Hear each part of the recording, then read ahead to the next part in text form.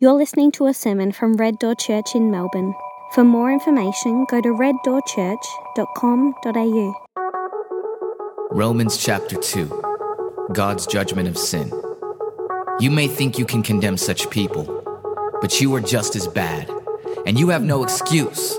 When you say they are wicked and should be punished, you are condemning yourself, for you who judge others do these very same things. And we know that God in His justice will punish anyone who does such things. Since you judge others for doing these things, why do you think you can avoid God's judgment when you do the same things? Don't you see how wonderfully kind, tolerant, and patient God is with you? Does this mean nothing to you? Can't you see that His kindness is intended to turn you from your sin? But because you are stubborn and refuse to turn from your sin, you are storing up terrible punishment for yourself. For a day of anger is coming when God's righteous judgment will be revealed. He will judge everyone according to what they have done. He will give eternal life to those who keep on doing good, seeking after the glory and honor and immortality that God offers.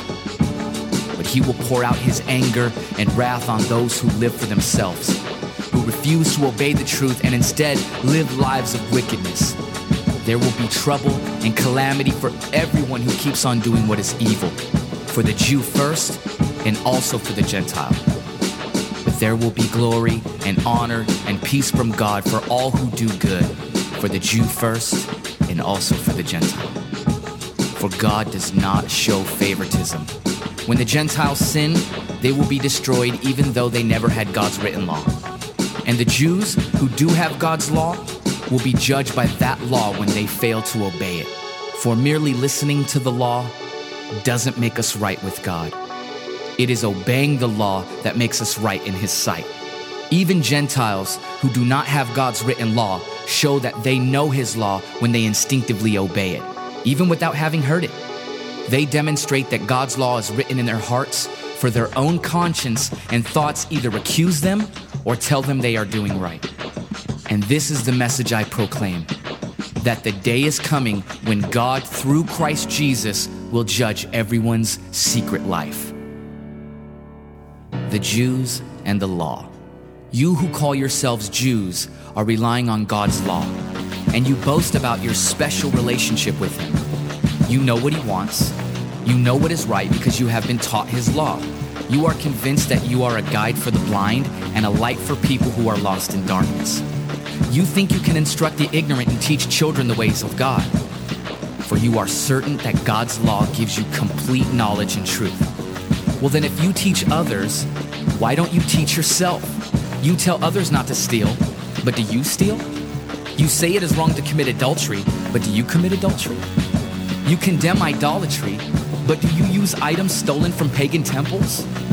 You are so proud of knowing the law, but you dishonor God by breaking it. No wonder the scriptures say the Gentiles blaspheme the name of God because of you. The Jewish ceremony of circumcision has value only if you obey God's law. But if you don't obey God's law, you are no better off than an uncircumcised Gentile.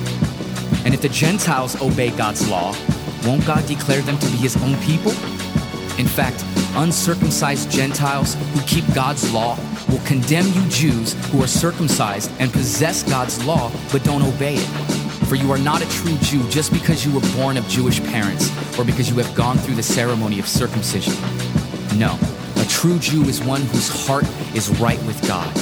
And true circumcision is not merely obeying the letter of the law, rather it is a change of heart produced by God's Spirit. And a person with a changed heart seeks praise from God, not from people.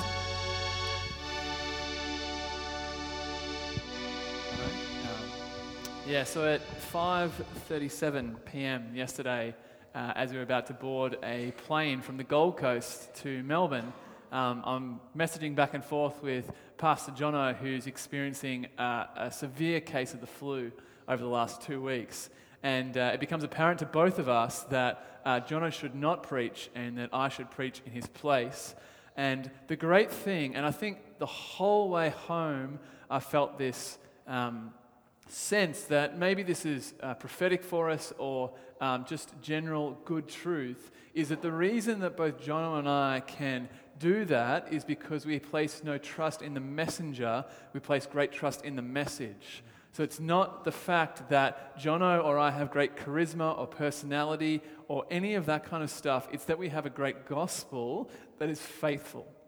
We don't stand on the words of faithful workers. We stand on the word itself and the work of the Holy Spirit. And I think that's something our church needs to remember. Even as we preach the gospel in season, in out, as we in the text each and every week, it's not Jono or me or Simon or whoever comes to preach that we trust in. We place great trust in God's word because he is faithful even when we are sick and weary. And I think that's a great encouragement for us. And so that means that I've had 12 hours to prepare and I have no lack, because I could read out Romans 2 and 3 as we're going to do today and we would have absolutely everything we need. And that is a great thing to have. But as I was on the plane from the Gold Coast, Sarah and I were at a conference all of last week. As I was on the way back, there were two questions that sort of popped out for me from the text as we read it, dwelt in it, meditated on it. And they're simple questions with difficult, complex answers that each and every one of us needs to know deeply. The first one is, who are we? There is an incredible need for us to understand who we are. And the second is like it, who is God? I think we live in a culture which has both confused who we are and who God is, and that has incredible detrimental effects on us. I'm a big fan of Instagram, right?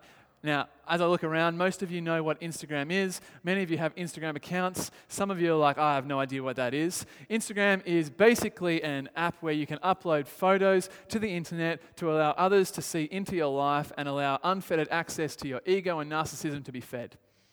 That's the reason it exists. Whilst we were away, you may have seen I put up a photo of Sarah, and it was lovely. She was facing towards the beach, and I put up this nice quote, and I might as well have put in a hashtag at the end, hashtag great husband, hashtag best husband ever, right? And the thing that every one of you misses out on is that the hour before that post went up is that Sarah had actually rebuked me for not showing greater affections for her and showing ambivalence towards her as I'm pursuing all this other stuff. Because we don't put that stuff up online. No one's uploading, just received a godly rebuke from my wife, hashtag sorrow, hashtag repentance, hashtag torn garments, right? We're laughing because we know it's true, right? We're not going to do that, right? We spend our whole lives hiding from difficult and horrible truth about who we are. And we put forward this Instagram image that does not describe us well. And the great thing about Romans 2 and 3 is that it gives us a great insight into who we truly are when you strip back all of the falsehood. And the great thing about Romans 2 and 3 is that not only it gives us a right understanding of who we are, it also gives us a great understanding of who God is. Because Romans 2 and Romans 3 reveals that when we are faithless, God is faithful to the end. There is nothing we need more in this world than a right understanding of who God is. We do not need more entertainment, more enlightenment, more education. We need to know who King Jesus is. And so that is what we're going to do today. And so we're going to charge through a huge portion of Scripture. We're going through 50 verses today, probably more. And so I want to pray for us, but I also want to encourage you, grab your Bibles. We're going to be bopping in and out of it. And I want you to have it before you. So one, that you can follow along to where we're going, but also, like, when you grab your Bibles, underline everything that describes God. I think that would be a great understanding for us to do. Just describe the characteristics that come through for God even when Israel and the Gentiles are being unfaithful. I'm going to pray for us now, but grab your Bible. If you don't own a Bible, that's now yours, especially if you underline stuff in it. Let me pray. Father, I pray this morning that we get a right understanding of who we are before you. That we strip back all that imagery that we present to the world and that we see ourselves as who we truly are before you. I pray that we gain a new insight into your character and nature, that we see you as glorious and majestic and powerful. We see you as faithful and kind and just. Father, please soften our hearts towards you this morning. Please deepen our dependence upon you this morning. Please illuminate our great need for you this morning. Drive us closer to Jesus. And we pray in his name, amen. So if you've been tracking along with us over the last couple of weeks, we started in Romans 1 about 2 weeks earlier, and Paul has laid down a smackdown against the Gentiles. And so the Gentiles are just a group of people who are not Jews, those who are outside the tribe of Israel. So that is everyone who does not believe in God are the Gentiles. And I can just imagine the words that Paul uses to describe them. The Jewish nation will be surrounding Paul and going, yes, finally someone's saying it with great force and power. You Gentiles are going to get it. Just consider the words he says. Just as they did not think it worthwhile to retain the knowledge of God, God gave them over to a depraved mind so that they do what ought not to be done. They have become filled with every kind of wickedness and evil, greed and depravity. They are full of envy and murder and strife, deceit and malice. They are gossips, slanderers, God-haters, insolent, arrogant and boastful. They invent new ways of doing evil and they disobey their parents. They have no understanding, no faith, no love, no mercy. And although they know God's righteous decree that those who do such things deserve death, they not only continue to do these things, but approve of those who practice them. And I can just imagine as Paul lays down this WWE-style smackdown on the Gentiles that the Jews would surround him with great encouragement to preach harder and longer and bolder. Come on, Paul, you haven't even talked about what they do in secret. This is just the stuff out in public. It's as if a primary school or secondary school fight has occurred and the crowd has come to cheer on the fight. It's as if people are posting the Michael Jackson popcorn meme as everything goes down. And the interesting thing in that Romans 2, Paul turns around and places his gaze directly at Israel. Let's read. Verse 1. You therefore have no excuse, you who pass judgment on someone else.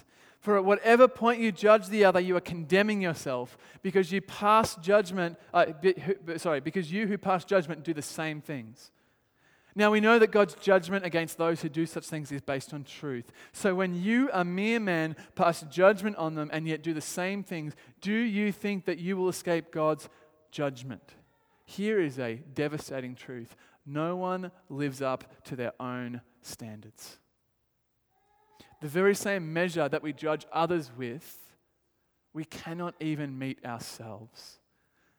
I studied psychology for a couple of years and I'm married to a psychologist. And one of the things that psychology tells us is that when someone fails, and when they view someone else failing, they view it through the lens of character, but when they view themselves as failing, they view it through the lens of circumstance. That is, if I fail, if I fall short, if I do something wrong, that's because of all these different circumstances that occur.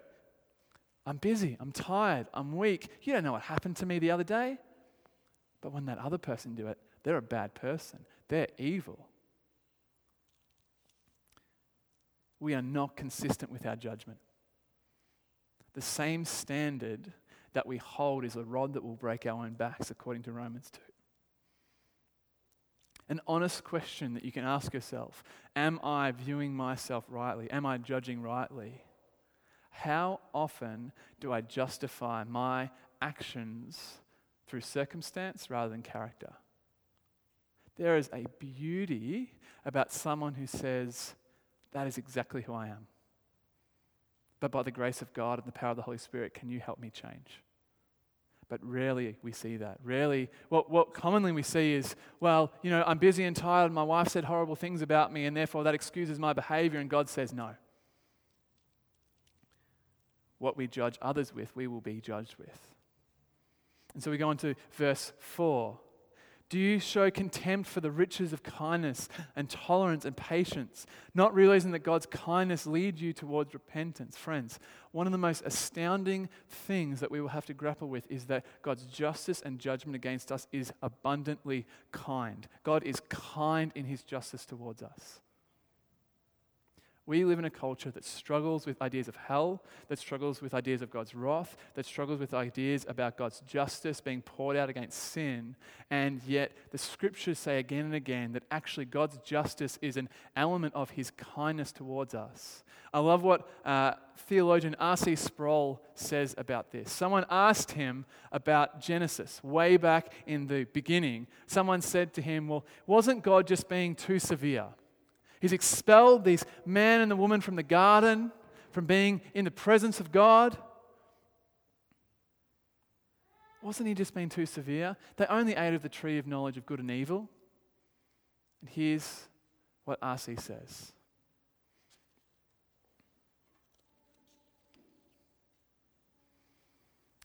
This creature from the dirt defies the everlasting holy God. After which God had said that the day that anyone eats of the tree of the knowledge of good and evil, they will surely die. And instead of dying, Adam lived another day and was clothed in his nakedness by pure grace, and had the consequences of the curse applied for some time, but the worst of the curse would come upon the one who seduced him and whose head would be crushed by the seed of the woman.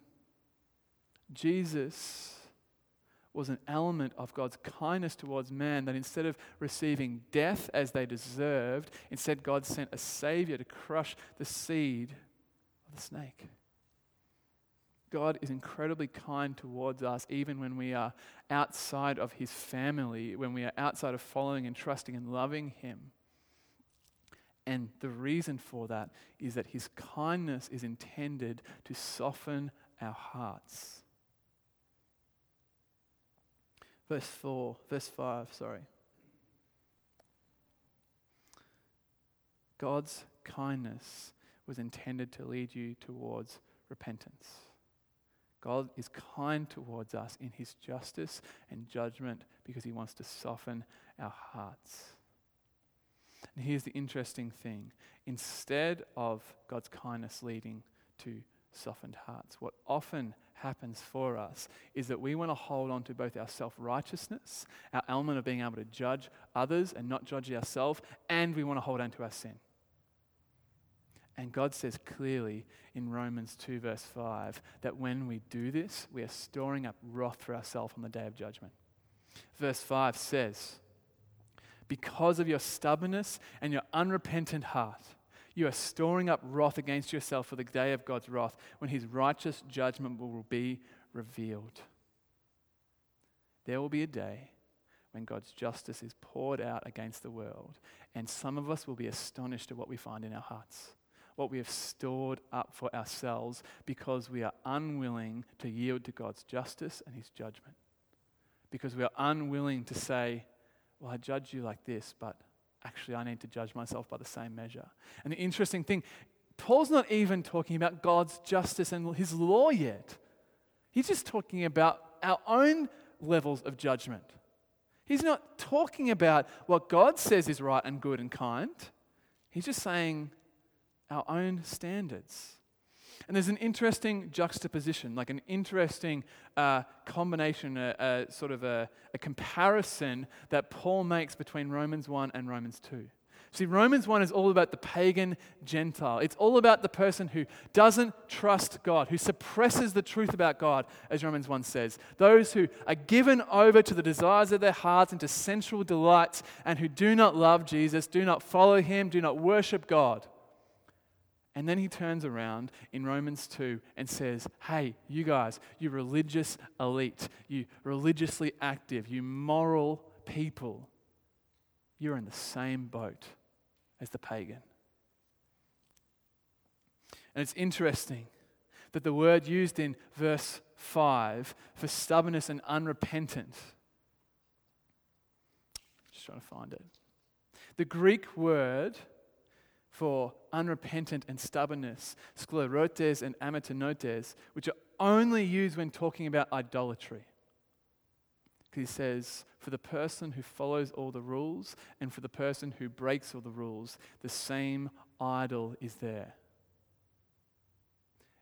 For the pagan, maybe they give themselves over to sex and money and success and power and greed and chasing and worshipping that. But to the morally active, religiously dependent person, the person who trusts in their own goodness, they are not trusting in external things. They are trusting in their own heart to save them. And what Romans 2 delivers to us is that that is a faulty foundation. There is no idol that will save us. Either we stand under Jesus or not at all.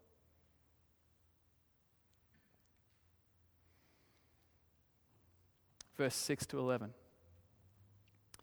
God will give to each person according to what he has done. To those who by persistence in doing good seek glory, honor, and immortality, he will give eternal life. But for those who are self-seeking and who reject the truth and follow evil, there will be wrath and anger. There will be trouble and distress for every human being who does evil. First for the Jew, then for the Gentile. But glory, honor, and peace for everyone who does good. First for the Jew, then for the Gentile. God does not show favoritism. The ESV, a different translation, translates it as this: God does not show impartiality. He is a just judge. God is fair. He will render us according to our works. And it's interesting because some have said, well, this might suggest, this might lead to, we can be saved by our works. Because it says in verse 7 that those who by persistence doing good seek glory, honor, and immortality, he will give eternal life. But the rest of Romans just gives the context that no one does that. If you do seek good and do all these things, then by all means you will receive eternal life, but no one does that. Imagine, even by our own standards, imagine there was just an invisible audio recorder that followed you everywhere you went from birth to death and recorded every single statement, moment, thought by which you held up a standard for someone else to accomplish, or by which you held up for yourself to accomplish. And then when you met God, the only judgment that followed was based on what you had actually held others to in this life. Does anyone think that they would escape the judgment of God? As Paul says in verse 3. He's not even getting to God's own law, God's own standards. He's saying we fail our own standards. We don't even live up to what we think we should do, let alone a holy and righteous God. John Stott says it like this. He says, we work ourselves into a state of self-righteous indignation over the disgraceful behavior of other people, whilst the very same behavior seems not nearly so serious when it is ours rather than theirs. And I think what God and Paul are trying to say through this passage is not that good works lead to eternal life, but that good works are a sign and evidence of eternal life. In the same way that when we see an apple tree produce apples, we know there is life there. Not because apples produce life in the apple tree, but because apples are a sign that the tree is living and active. When people persist in doing good and honor and immortality, it's not because those things have given them eternal life. It's because Jesus has transformed their heart and mind and affections to him, and therefore they produce life-giving and life-affirming things.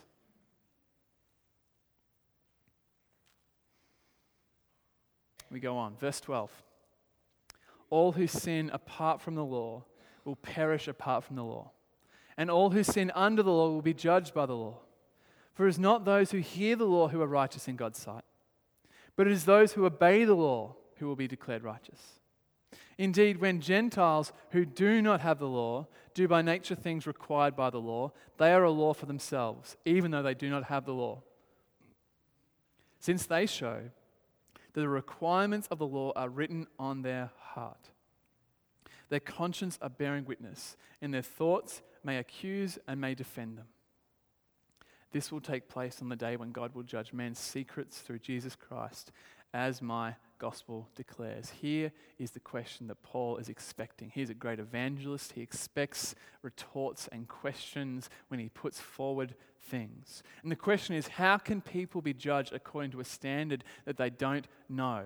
How can God hold people to account when he says those who are not under the law will perish apart from the law? And Paul says that we all know the law because it has been written on our heart. Whether you have heard the law, whether you have understood what God desires and loves and pines after, whether you have never heard anything, God has written it on our heart, and therefore there is no excuse for anyone. C.S. Lewis says it like this in Mere Christianity. He says, everyone has heard people say things like this. How'd you like it if anyone did the same to you? Give me a bit of your orange. I gave you a bit of mine. The man who says this is appealing to some standard of behavior which he expects the other to know. He has not read it. He has not imbibed it. It has been written on his heart from eternity past. And it leaves us without excuse. Our consciences are inbuilt compasses towards God's purposes. Now, sometimes, many of the time, we are affected by sin, and we'll see that in a bit. But Paul clearly says that sometimes our conscience will lead us into a right understanding of what God desires, and therefore we have no excuse. And man, because of this, there will come a time when God will judge men's secrets through Jesus Christ. If there is not a scarier verse in the book of Romans, I do not know it. It is one thing for God to judge our works at church and in front of people and in front of our friends and in front of our colleagues. It is a whole other thing for God to judge our secret lives.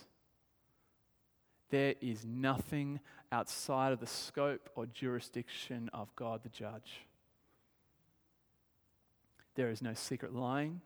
There is no secret stealing. There is no secret affairs. There is no secret pornography. There is no secret cheating. There is no secrets whatsoever.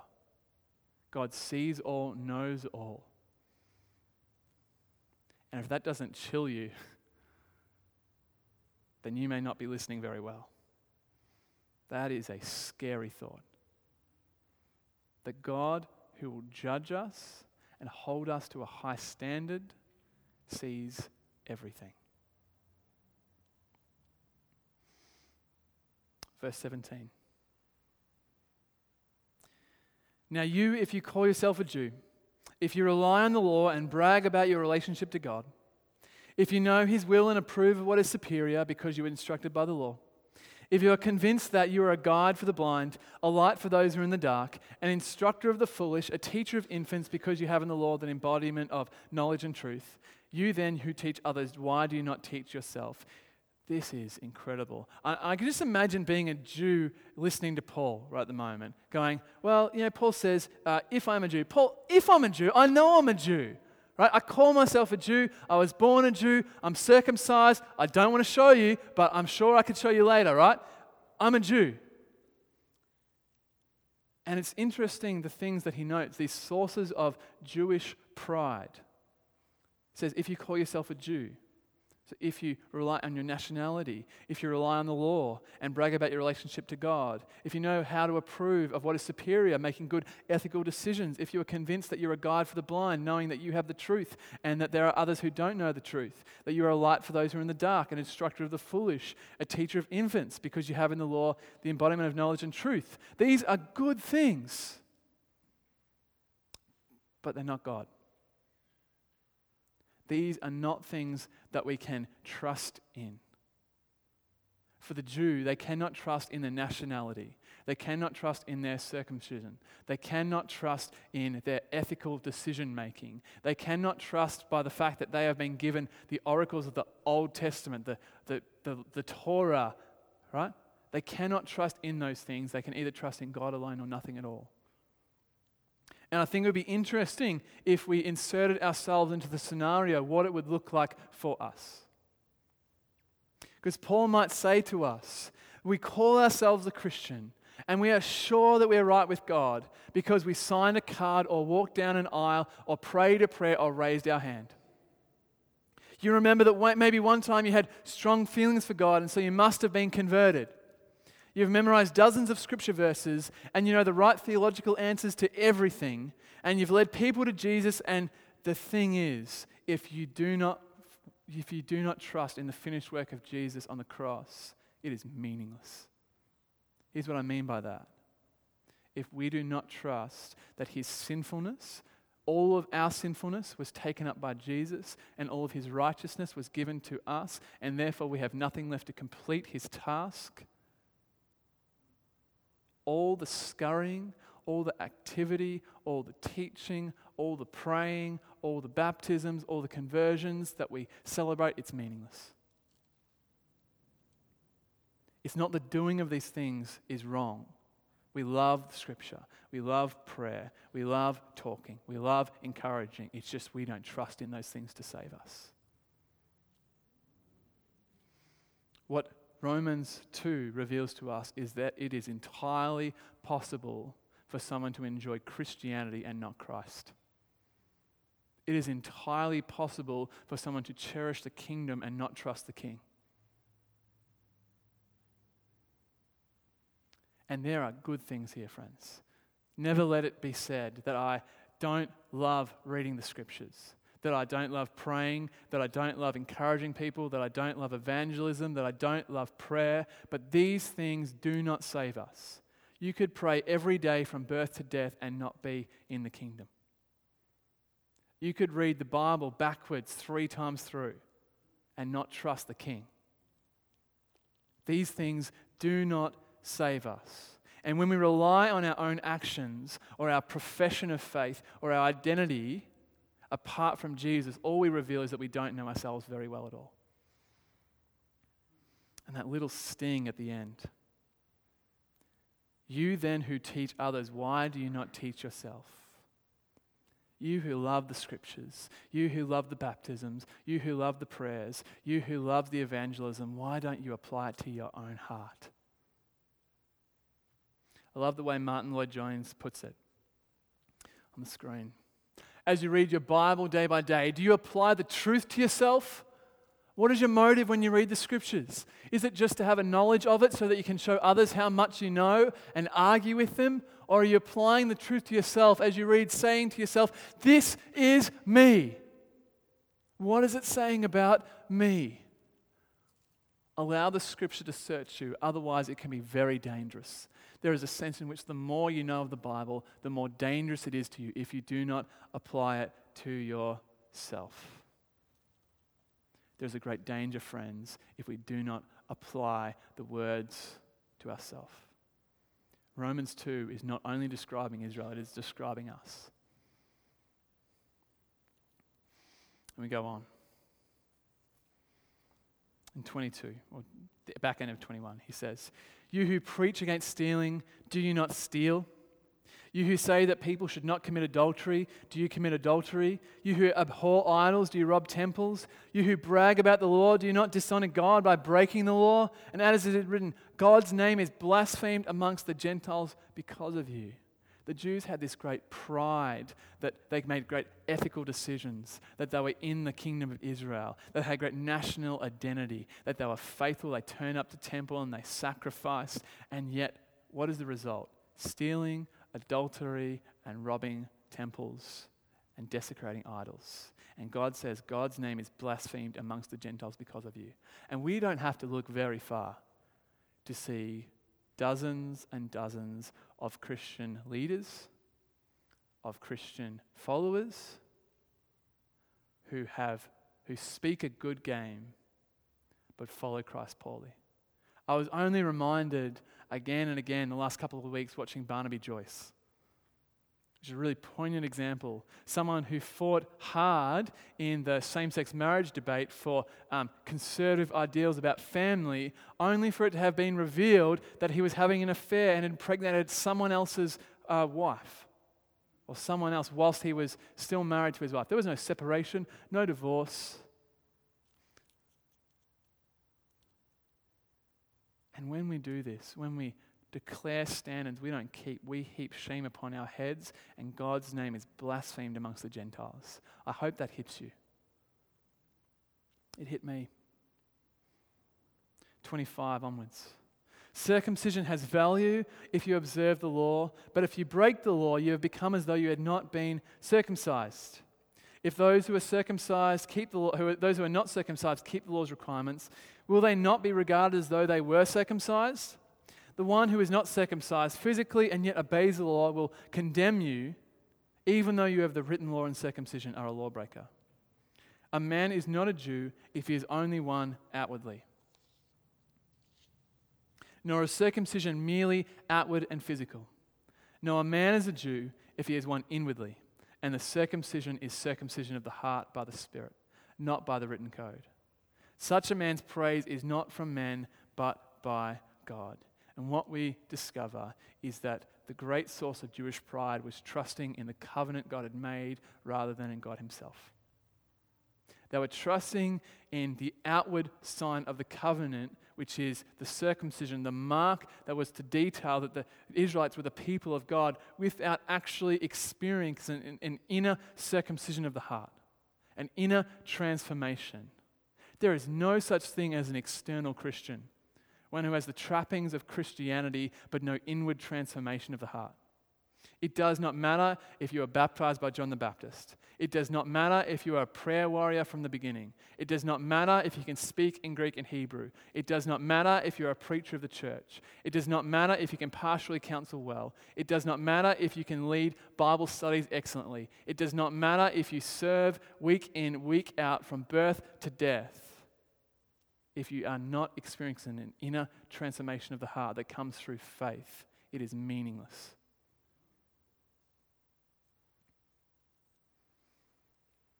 These Jewish leaders were boasting in their deeds and accomplishments, all the while dishonoring God in their conduct. Interesting thing, the hardest thing about trusting in our own good deeds is the sheer inconsistency of ourselves. The only thing that counts for anything is faith in Jesus. If God has given you a new heart in Christ and sealed you in Him with the Holy Spirit. Either someone is a Christian from the tip of their hair to the tip of their toes or not at all. It is not the trappings of Christianity that save us. It is Jesus that saves us. I love what Romans 3 goes on to say. By the way, well done, guys. This is a heavy load. Keep with us. So 3, we're going to read 1 to 8. What advantage then is there in being a Jew? Or what value is there in circumcision? There is much in every way. First of all, they have been entrusted with the very words of God. And what if some did not have faith? Will their lack of faith nullify God's faithfulness? Not at all. Let God be true and every man a liar, as it is written, so that you may be proved right when you speak and prevail when you judge. Verse 5, but if our unrighteousness brings out God's righteousness more clearly, what shall we say? That God is unjust in bringing his wrath upon us? I'm using a human argument. Certainly not. If that was so, how could God judge the world? Someone might argue, but if my falsehood enhances God's truthfulness and so increases his glory, why am I still condemned as a sinner? Why not say, as we are being slanderously reported as saying, and as some claim that we say, let us do evil that good may result? Their condemnation is deserved. Here's the interesting thing. The first 8 verses of Romans 3, they are an answer to questions. They're essentially a Bible Q&A, where someone asks a question and Paul answers it. So someone asks him, then what advantage then is there being in a Jew, or what value is there in circumcision? If circumcision doesn't save us, if making good ethical decisions doesn't save us, if being part of the nation of Israel doesn't save us, what value is there? And Paul says, there is value in every way, much in every way. They have been entrusted with the very words of God. There is a great advantage for the nation of Israel because they have been first-hand witnesses to God's grace throughout the entirety of history. That is an enormous advantage. The equivalent that I can imagine is being raised in a Christian home with a Christian mum and dad. The The advantage is not that God has promised to save them. The advantage that for kids who are raised up in Christian homes, they have a first-hand seat to the grace of God working in a family's life. And that is not a promise that God will save, but that is an enormous advantage to see the gospel lived out day by day, week by week, year by year.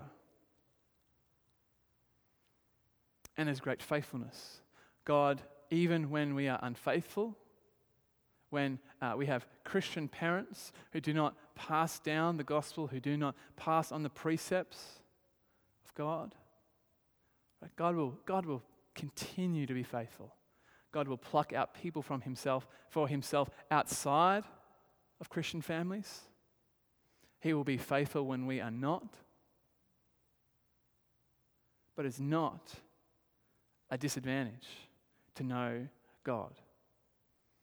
And Paul goes on in verse 3. What if some of them did not have faith? Will their lack of faith nullify God's faithfulness? So because we're faithful and we're part of the nation of Israel, does that mean that God has been unfaithful? Paul's answer in verse 4, not at all. Let God be true and every man a liar. As it is written, so that you may be proved right when you speak and prevail when you judge. The faithlessness of Christians and Israel is not evidence of God's faithfulness. No, sorry, the other way around. It does not mean that God has not been faithful. It is a great evidence that God is faithful even when we are faithless.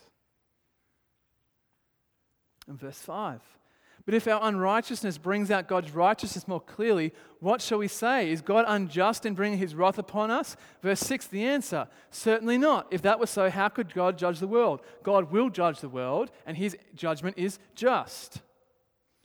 Verse 7, someone might argue, if my falsehood enhances God's truthfulness and so increases his glory, why am I still being condemned as a sinner? Why not say that we can say, let us do evil that good may result? Paul says that is a silly argument, worthy of condemnation. God hates sin. God is against sin. There is no pathway for the Christian to enjoy sin so that God's glory may abound in his judgment. God will get his glory, but God hates sin. It goes on, verse 9.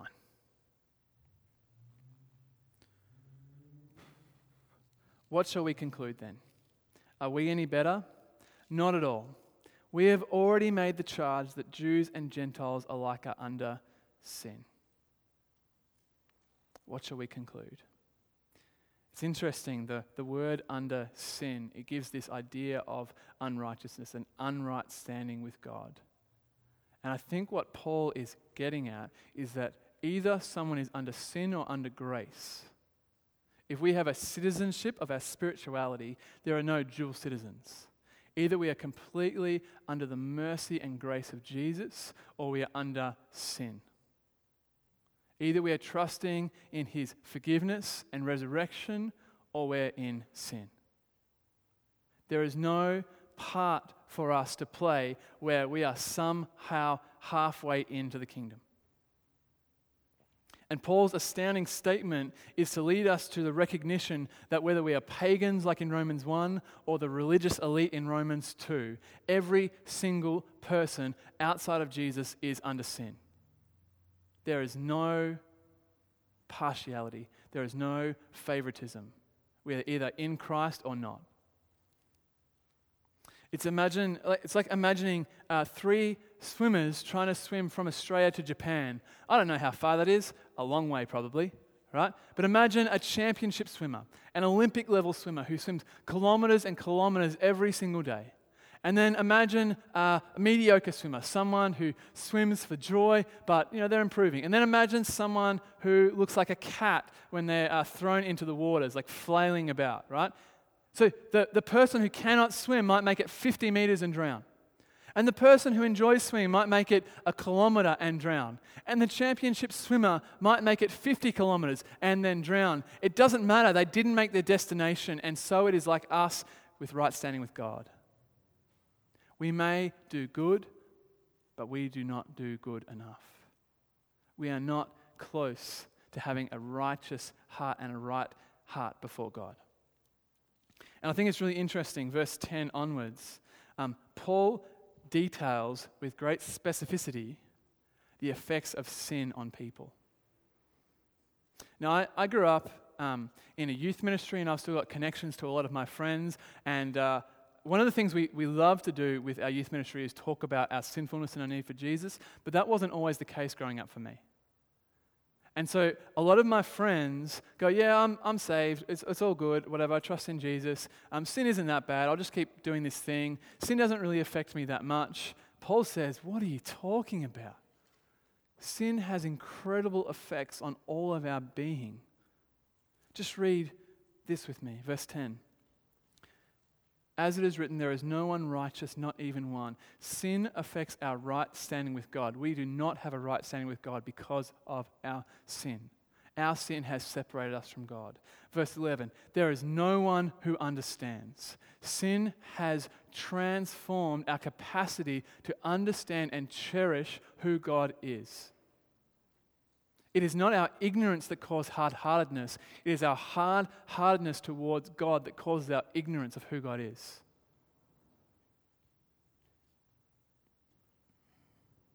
Sin shifts our motives. It says in verse 11, no one seeks God.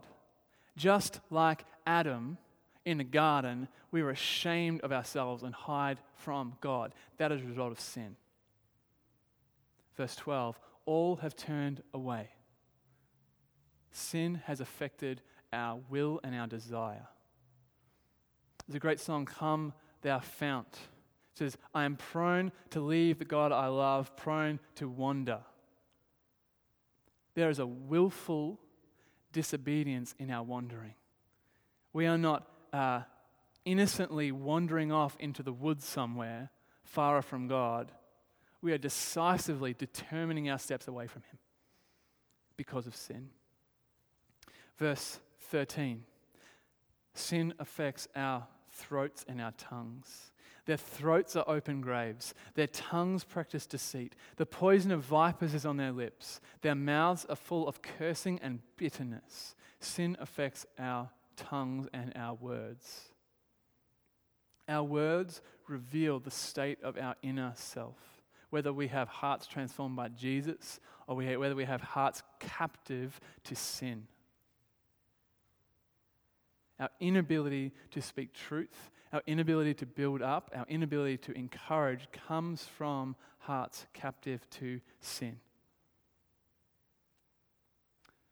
15. Their feet are swift to shed blood. Ruin and misery mark their ways, and the way of peace they do not know. Sin affects our relationships with each other. It is not because we are victims that we have broken relationships. It is because we sin that we have broken relationships with each other. Sin that we choose and cherish and delight in ruins our ability to live in peace with one another. That is why all the great ideas that politicians ever have will not work, because the greatest need we have isn't for more or less guns. It is not for more or less armies. It is not for more or less wars. It is for hearts that have been transformed to Jesus. And until that day, we will not live in peace with one another. And verse 18 is the greatest indicator of what sin has done to us.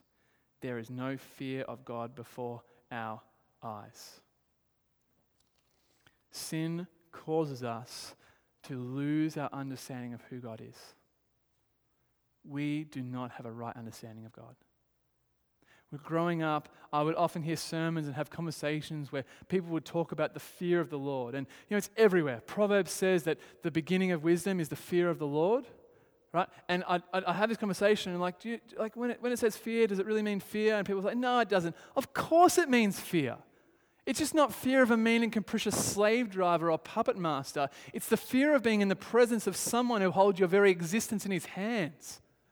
The only reason that I keep breathing from moment to moment is that God has restrained his wrath against me, that he's restrained his justice towards me and allows me to breathe another breath. Every single moment is a moment of his grace towards me. And the right understanding I have towards him is, yes, Father if I'm in Christ. Yes, adopted if I'm in Christ. But I also understand that he holds everything in his hands.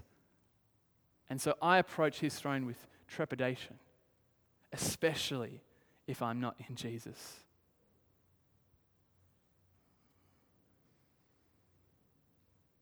And where does this leave us? Verse 19 and 20. Now we know that whatever the law says, it says to those who are under the law, so that every mouth may be silenced and the whole world held accountable to God. Who's under the law? Both the Jew and the Gentile. Whether they have the law written down in words or the law written down on their hearts, every single one of us is accountable to God. It says, therefore, no one will be declared righteous in his sight by observing the law. Rather, through the law become conscious of sin. And I can just imagine the weight that you feel. Maybe some of you have zoned out because the weight of sin is too much. Or maybe the effects of sin that lead you to not desiring God, not seeking God, not understanding God, not cherishing God. But I asked a question at the beginning, and the only one wasn't, who are we? Romans 2 and 3 give us the right understanding of who we are outside of Jesus. But it also gives us the right understanding of who God is. Think of the words that Romans 2 and 3 says to describe God. Verse 4, he is kind and patient. Verse 11, he is impartial and a just judge. God is kind and patient. And as we feel the depths of our depravity and wickedness, we should rejoice in the depths of his grace and mercy towards us in Jesus. The art of the Christian is not to dissuade away and to put out our thoughts of our sinfulness and to think less upon us, less upon it. Our task is to think how sinful we are and then let that lead us towards the grace that is abundant in Jesus. The glory of salvation is in the wrath of God, in the justice of God, because we know that every single portion of our sinfulness, every single portion of our wickedness, every single portion of our wrath, instead of being poured out to us in just, impartial justice, was instead poured out upon King Jesus, so that every single person who trusts in him, rather than their own goodness, rather than their own law-breaking, can have eternal life, be clothed in the righteousness of Christ and stand before God, not as a slave master, but as a son and a daughter of the King.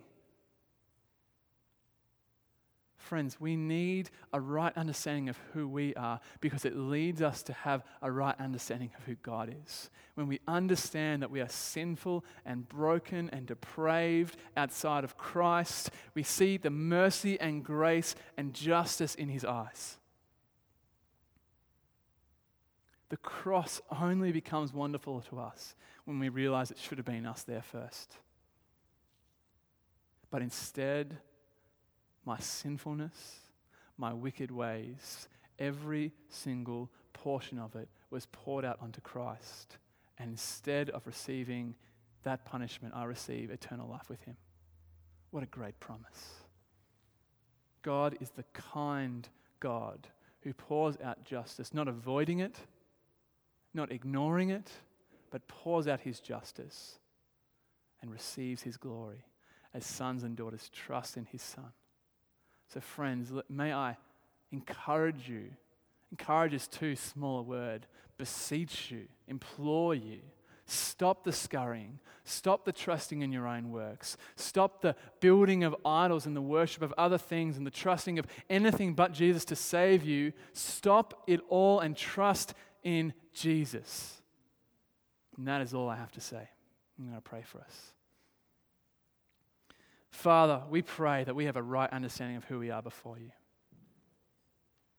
That we see our sinfulness, that we see our wickedness, that we see our evil, and we see the condemnation that was to be poured out on us, but instead was poured out on your Son. And we don't respond in despair or depression, but instead respond with great joy.